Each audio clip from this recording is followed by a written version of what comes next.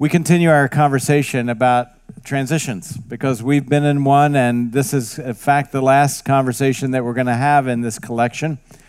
What I didn't anticipate is that I've said this several weeks, but we began this as a thought of a collective transition as we've been going through as a church.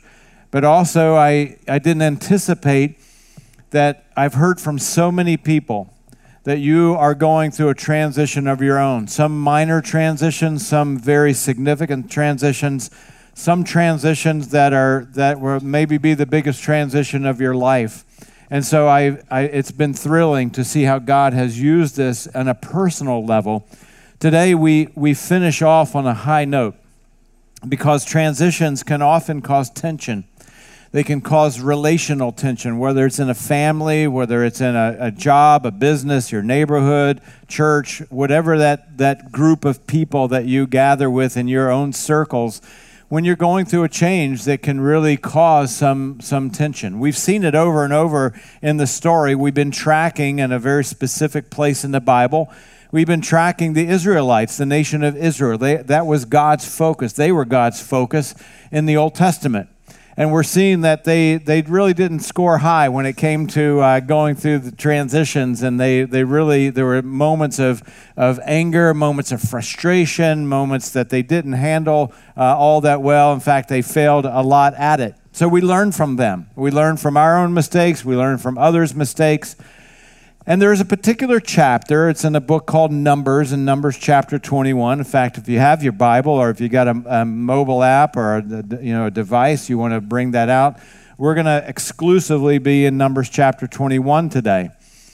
This is a chapter that begins like so many of the intersections they had. They're angry, they're ticked off, they don't like this, wish we were at the back of the other place, and God is moving them from A to B, and they can't get their heads out of A because God's still leading them to the place B, and they're upset about how things have gone, and we look at that and think, man, I've been there a million times, these kinds of changes. But then something happens, and I'll forewarn you in this chapter that there's some peculiar things that happen. And if you're new to the Bible, they will seem very peculiar to you. There are always deeper reasons for the peculiar moments in the Scripture. I'll remind us once again that when you're reading the Old Testament, it's so often like a picture book. The New Testament clarifies a lot of the pictures that we find in the Old Testament. We're going to see that today. One of the most significant pictures in the Old Testament because of its eternal and its profound meaning for us. But as we go through this chapter, once they get past the arguing and then God does something miraculous, it is one of the few chapters that we see no arguing. We see no fussing. We see only a solidarity, because that solidarity then comes from being on common area, feeling an equality with each other.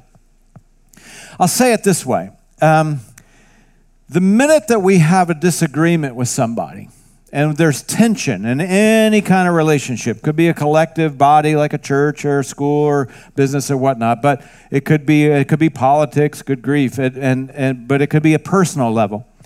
The minute that we have tension is typically I'm on this level and you're on this level.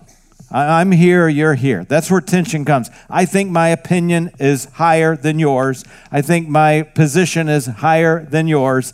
And so what God does is say, hey, let's make sure and remind ourselves of some commonality that we have, and then it takes that hierarchy thing out of tension. So let's look at it. Numbers chapter 21. You'll see how this lines out. In Numbers chapter 21, beginning in verse 4, the Israelites, they traveled from Mount Hor along the route to the Red Sea to go around Edom. But the people grew impatient on the way. Wow, breaking news, big surprise. There they are again. And they spoke against God and against Moses once again. It's almost like if God were giving little commentaries, in parentheses along the way in the Bible, he would say, again, question mark, exclamation mark, exclamation mark, question mark, again. And here they are again. And they said to Moses, Why have you brought us up out of Egypt to die in the desert? There's no bread, there's no food, and we detest this miserable food. It's like a broken record. They say it over and over and over and over. And I'm just thinking, let's say you're in charge of 3 million people. You're going to spend 4 decades out in the desert. How are you going to feed them? Oscar Mayer? Or are you going to have a little mini fridge, a little igloo going on? I mean, how do you even, let's say you have a lunch. Even if we have a lunch for 30 people, good grief, it's hard to, get it all together with napkins, forks, utensils, Subway sandwiches, blah, blah, blah. But let's just say it were 100,000 people. Have you ever thrown a lunch for 100,000 people? I never have, quite frankly, but let's say it was 200,000 or 250,000, 500,000. Let's say it was 3 million people, including children, because you got to have snacks. You got to have all that. And just if you had one lunch for 3 million people, just one time, just think how hard that would be. Well, God had to do it for 40 years. And now he's feeding them with this endless food from heaven, and yet it's not good enough. Isn't that the way it is? Then something happens. This is the peculiar part. For those of you that are exploring God, this may mess with your head a little bit. Okay, this might get to you. But let me try my best in a very abbreviated time to explain what you might be seeing, okay? So now they're fussing, they're angry, they're all upset. They're upset at God, they're upset at Moses, they're probably upset with each other. In verse 6, the Lord sent venomous, poisonous snakes among them. They bit the people, and many Israelites died. Okay, you guys have a great week. That'd be awesome. Let that inspire you. That's so okay. That's the peculiar part. And you think to yourself, okay, I thought that God was loving. I thought that he was, I thought that he was kind and compassionate, all those things. And so you do have to explain this. So this is not part of where I want to go today, but I just can't skim over it for the very fact that I understand that people are probably, some of you may be kind of freaked out a little bit that God would send poisonous snakes. So in a nutshell, let me tell you, clarify this, and then we'll get on to what we're getting onto. There are moments that God has to do something severe, because if he doesn't do something severe, what comes out of it or what comes after that would be more severe. When God sent the Israelites into a nation and they were all slaughtered, we think, man, what was up with that? I'm asked that question all the time. Hey, how could God have done that? Had he not done that, the consequences of what would have happened would have been global, would have been worldwide, and what would have happened as a result of him not doing anything severe would have been worse had he not done something severe. I'll also remind you that this is a picture. God thinks eternally. He just doesn't think momentarily. He thinks eternally. So look what happens. This is significant. After the people were dying from these snake bites, in verse 7, the people came to Moses and they said, "We have sinned." It took a wake-up call for them to understand that they had started a film in their own head that God was off track and Moses was off track, and God had to say, "Wake up, wake up." And all of a sudden, they stepped off their high horse because Moses was down there in their minds. Their minds were elevated. Their reasoning, their logic, their argument was elevated. And all of a sudden, they stepped down and they said, "We've sinned." I'm going to call it common ground. There are going to be 4 common things, if you're taking notes, 4 common things that allow us to move through a transition and not fuss against God and fuss against each other and fuss against leadership. They recognize in that moment that every single one of them were the same. They were all broken, fractured sinners, just like you and me. And when that happens, all of a sudden, we're on common ground. I'm not above you, you're not above me. Watch what happens. They said, "We've sinned when we spoke against the Lord and against you. Pray that the Lord will take the snakes away from us." So Moses prayed for the people, and the Lord said, "Make a snake, craft a snake like an artisan craftsman, and put it on a pole. Anyone who is bitten can look at this and live." So Moses made a bronze snake. He crafted this bronze snake, kind of a bronze statue, and put it on a pole, held it up, and when anyone was bitten by a snake and looked at the snake, he lived. I told you it was going to be peculiar. What God was doing was he was sending an eternal message, not just a momentary. For that little point in history, he was sending an eternal message. And that message was this, that since Adam, every single human being has been bitten by the poison of sin. And the only way that we can be rescued is if we put our gaze, our fix, our faith, our trust in Christ. Watch what happens. John chapter 3, verse 14. Jesus referred back to this momentary intersection. Jesus says, just as Moses lifted up the snake in the desert, so the Son of Man must be lifted up so that everyone who believes in him may have eternal life. A picture was being painted in that desert that day that every single one of us are on common ground as sinners in need of forgiveness of God. He used this picture of this bronze snake to say, I'm going to create for you a way that you can get out of the commonness of your sin. Here's what it means. The next time that you have an argument, let's say you're a married couple, and your spouse is here and you're here. They're here, you're here. Or maybe you're here and they're here. Just depends on, the argument, right? The next time you have an argument with Bob at the workplace, and you're here and Bob's here, I invite you to do something. Before you open your mouth, have a silent prayer. God, I'm so grateful that you've forgiven me as a sinner. And I'm praying for Bob because he's just like me. He's a sinner. He's not perfect. And I wonder what might happen before you open your mouth as you find yourself on common ground. Common ground. It equalizes tension, even if you're going through a great change. It equalizes tension. Try it. You remember when the woman was caught in adultery and Jesus came up and they were getting ready to stone her? They were going to take rocks and literally beat her to death. And Jesus said, hey, which one of you on your high horse, you're here, the woman is here, you're here, the woman is here. Before you throw that rock, you might want to do a self-assessment. And each of them, one by one, dropped those rocks, and they came down, and they understood they were on common ground with that woman that day. It's shocking. In my chair, it's shocking how long people hold on to their rocks. That could be a t-shirt, by the way, but maybe a little strange. Those rocks of unforgiveness. When Jesus said, man, if you just realize that when I look at you just like I look at you and like I look at you, that we're all broken. We're all in need of being on equal ground.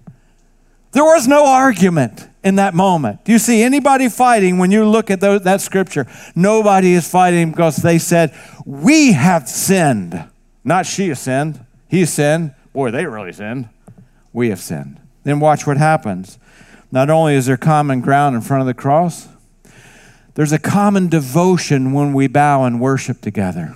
Watch this. Numbers 21, verse 16. From there, they continued on to Beer. Now, let me explain that just before we go on. That's a location.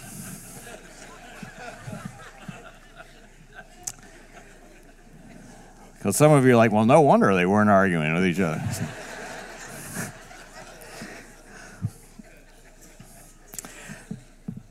That was the well where the Lord said to Moses, gather the people together and I will give them water. Then watch what happens. These people who were angry once, they started singing a song together.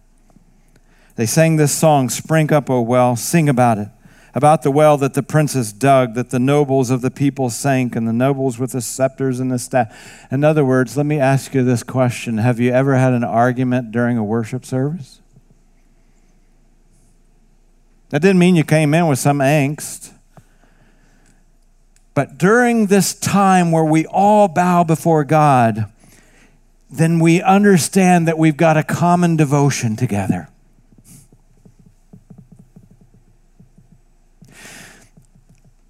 Some people will say, hey, you know what? I don't need church. I can do my praise and worship, get my praise and worship on at the beach. Nothing wrong with that, by the way. But it is never a substitute for coming together and worshiping together, because it's not only about the Lord, but it's about us and the Lord. Not me and the Lord, us and the Lord. And when we bow down, we're bowing down together. We came to be together today. We came to hear the word of God together, to make him our devotion. James talks about it. He talks about the power of our tongue in James chapter 3, verse 9. He says, with the tongue we praise our Lord and Father, and with it we also curse men who have been made in God's likeness. We're all on common ground. Out of the same mouth comes praise and cursing. My brothers, this should not be.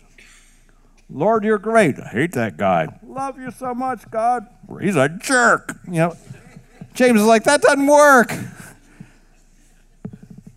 And when we come together, we're worshiping God, who's our common devotion, but we're also bowing together.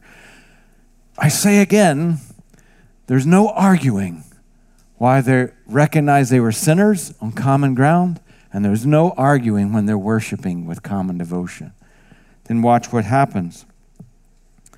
In Romans chapter 15, verse 5, may the God who gives us endurance, encouragement, give us a spirit of unity among yourselves as you follow Christ Jesus, so that with one heart and one mouth you may glorify the God of your Father, God and Father of our Lord Jesus Christ.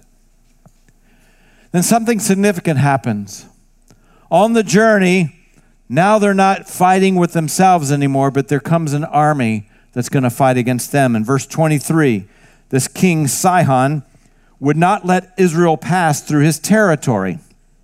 He mustered his entire army and marched out into the desert against Israel.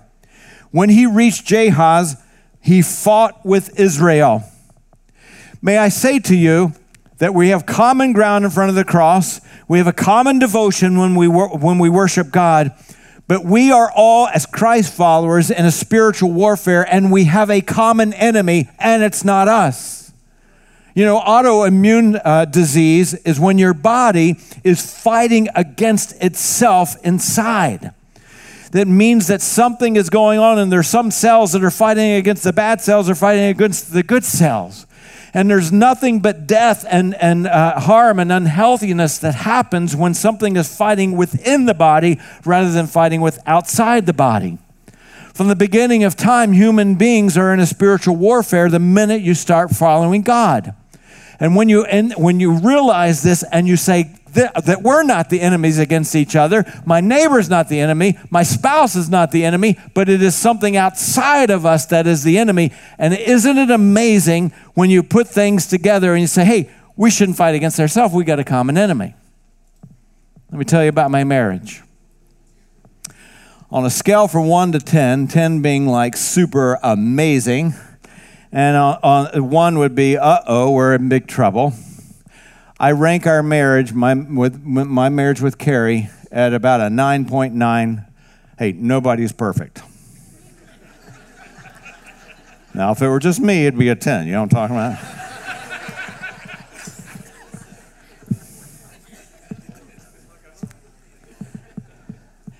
We have truly an amazing marriage. We are, all right. I know you're clapping for her, putting up with me for 24 years.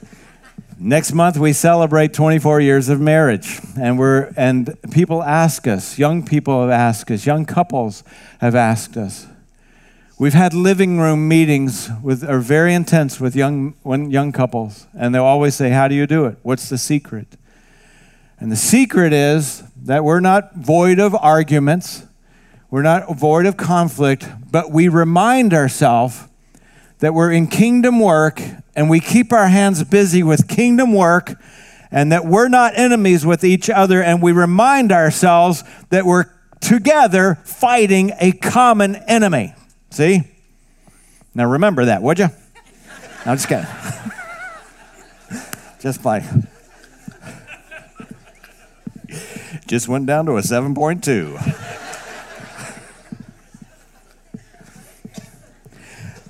So I've had this peculiar thought in my mind, and I know it's going to be really strange. It's not about my marriage, so I'm like, good, it's not going to be good. So when you look at the global politics around the world, and you look at the tension that different countries have, that China has with Hong Kong right now, we have with Iran, or South Korea and North Korea. I mean, it's all over. There's countries in the Middle East, and it just must be tiring to God, first of all. But I've wondered this weird thought. This is not, a promotion of UFOs, but let's just say, for example, they're UFOs, okay? And there's some alien force that's going to come to the planet, and this alien force is going to fight the whole planet. And I've wondered in my mind, in the wacky hours of the night, that I'm like, if that were to happen, if it's a big if, I'm not promoting it, if it's going to happen, would the countries drop their junk and drop their tensions and say, we got a common enemy now? Wouldn't that be cool?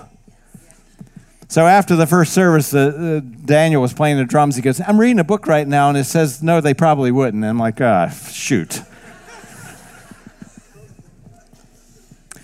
We're told about the spiritual warfare in Ephesians chapter 6. It's kind of the warfare chapter of the New Testament. I'm taken by the second word.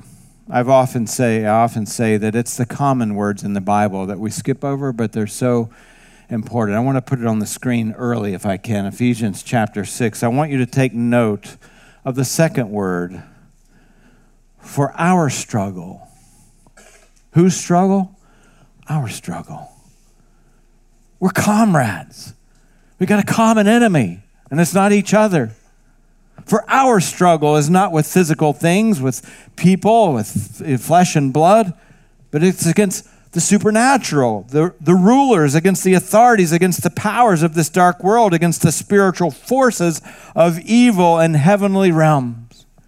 If we would just lower ourselves in front of the cross and say, man, we got common ground as sinners. If we could just come and pray and bow together and recognize that we have a common devotion. If we can understand that we have a common enemy and it's not us, that we could band together, then perhaps we could then lower the tension, because I'll remind you, in a historical timeline when there was a lot of bickering going on, you won't find it in this chapter, because they have found commonality. And finally, they had a common cause. Watch this.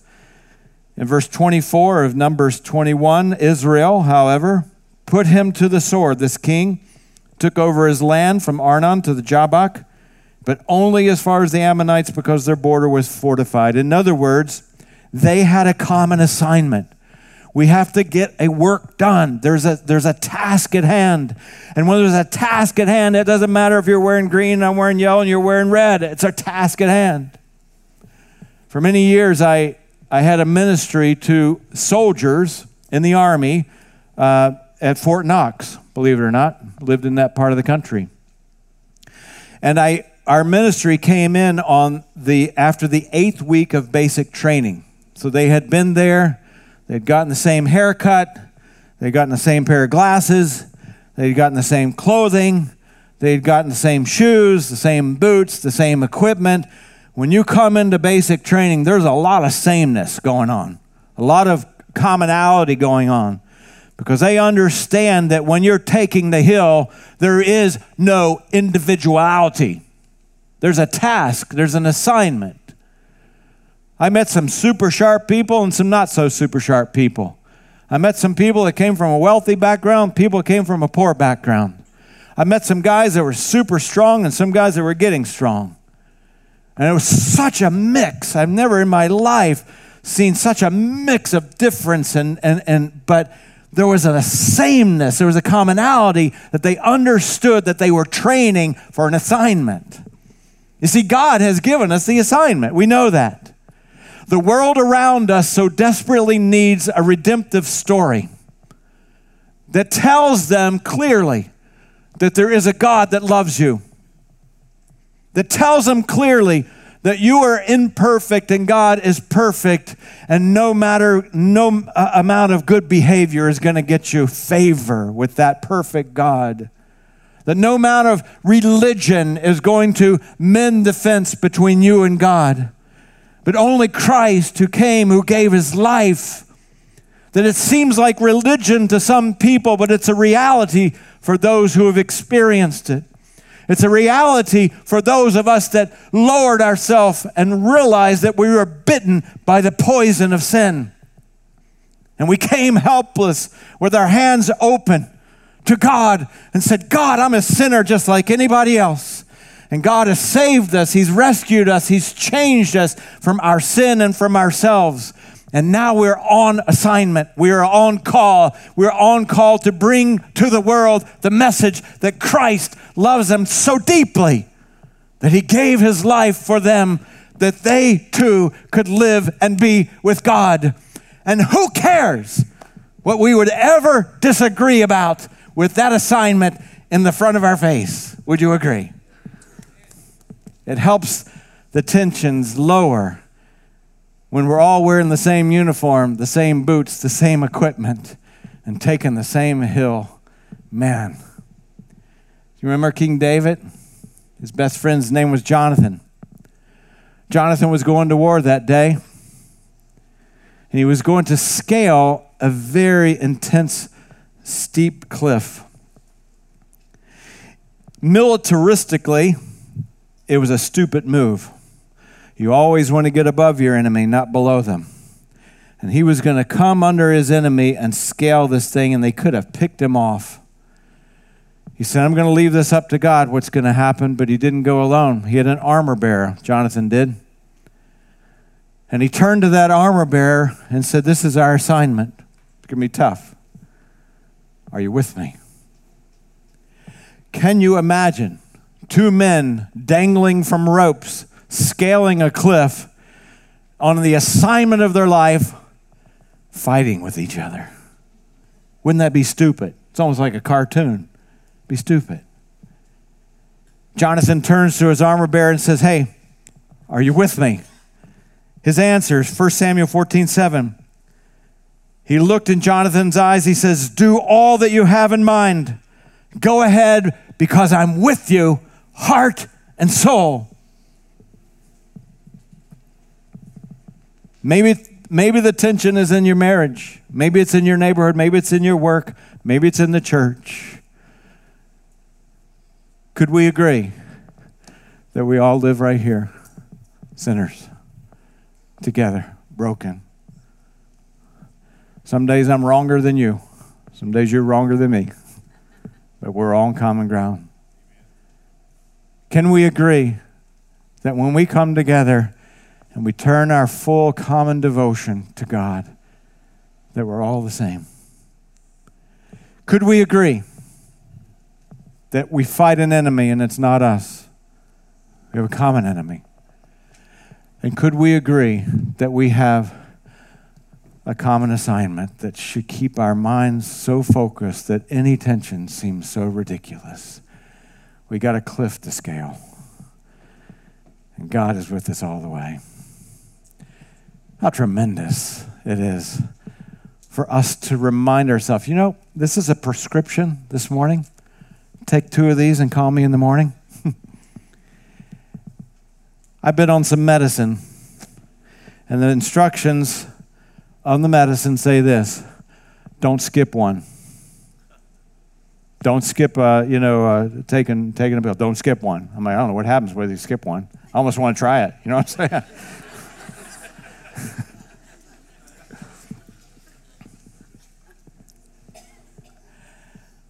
I need this pill every day.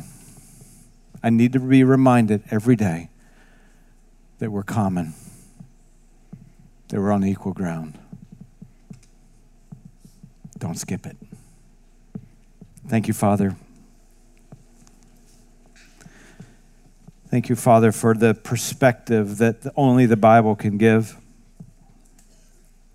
Thank you, Father, for reminding us that we're on common ground before the cross. We have common devotion. We have a common enemy. We have a common cause. Emotions at times tell us otherwise. It puts us a step higher than someone else.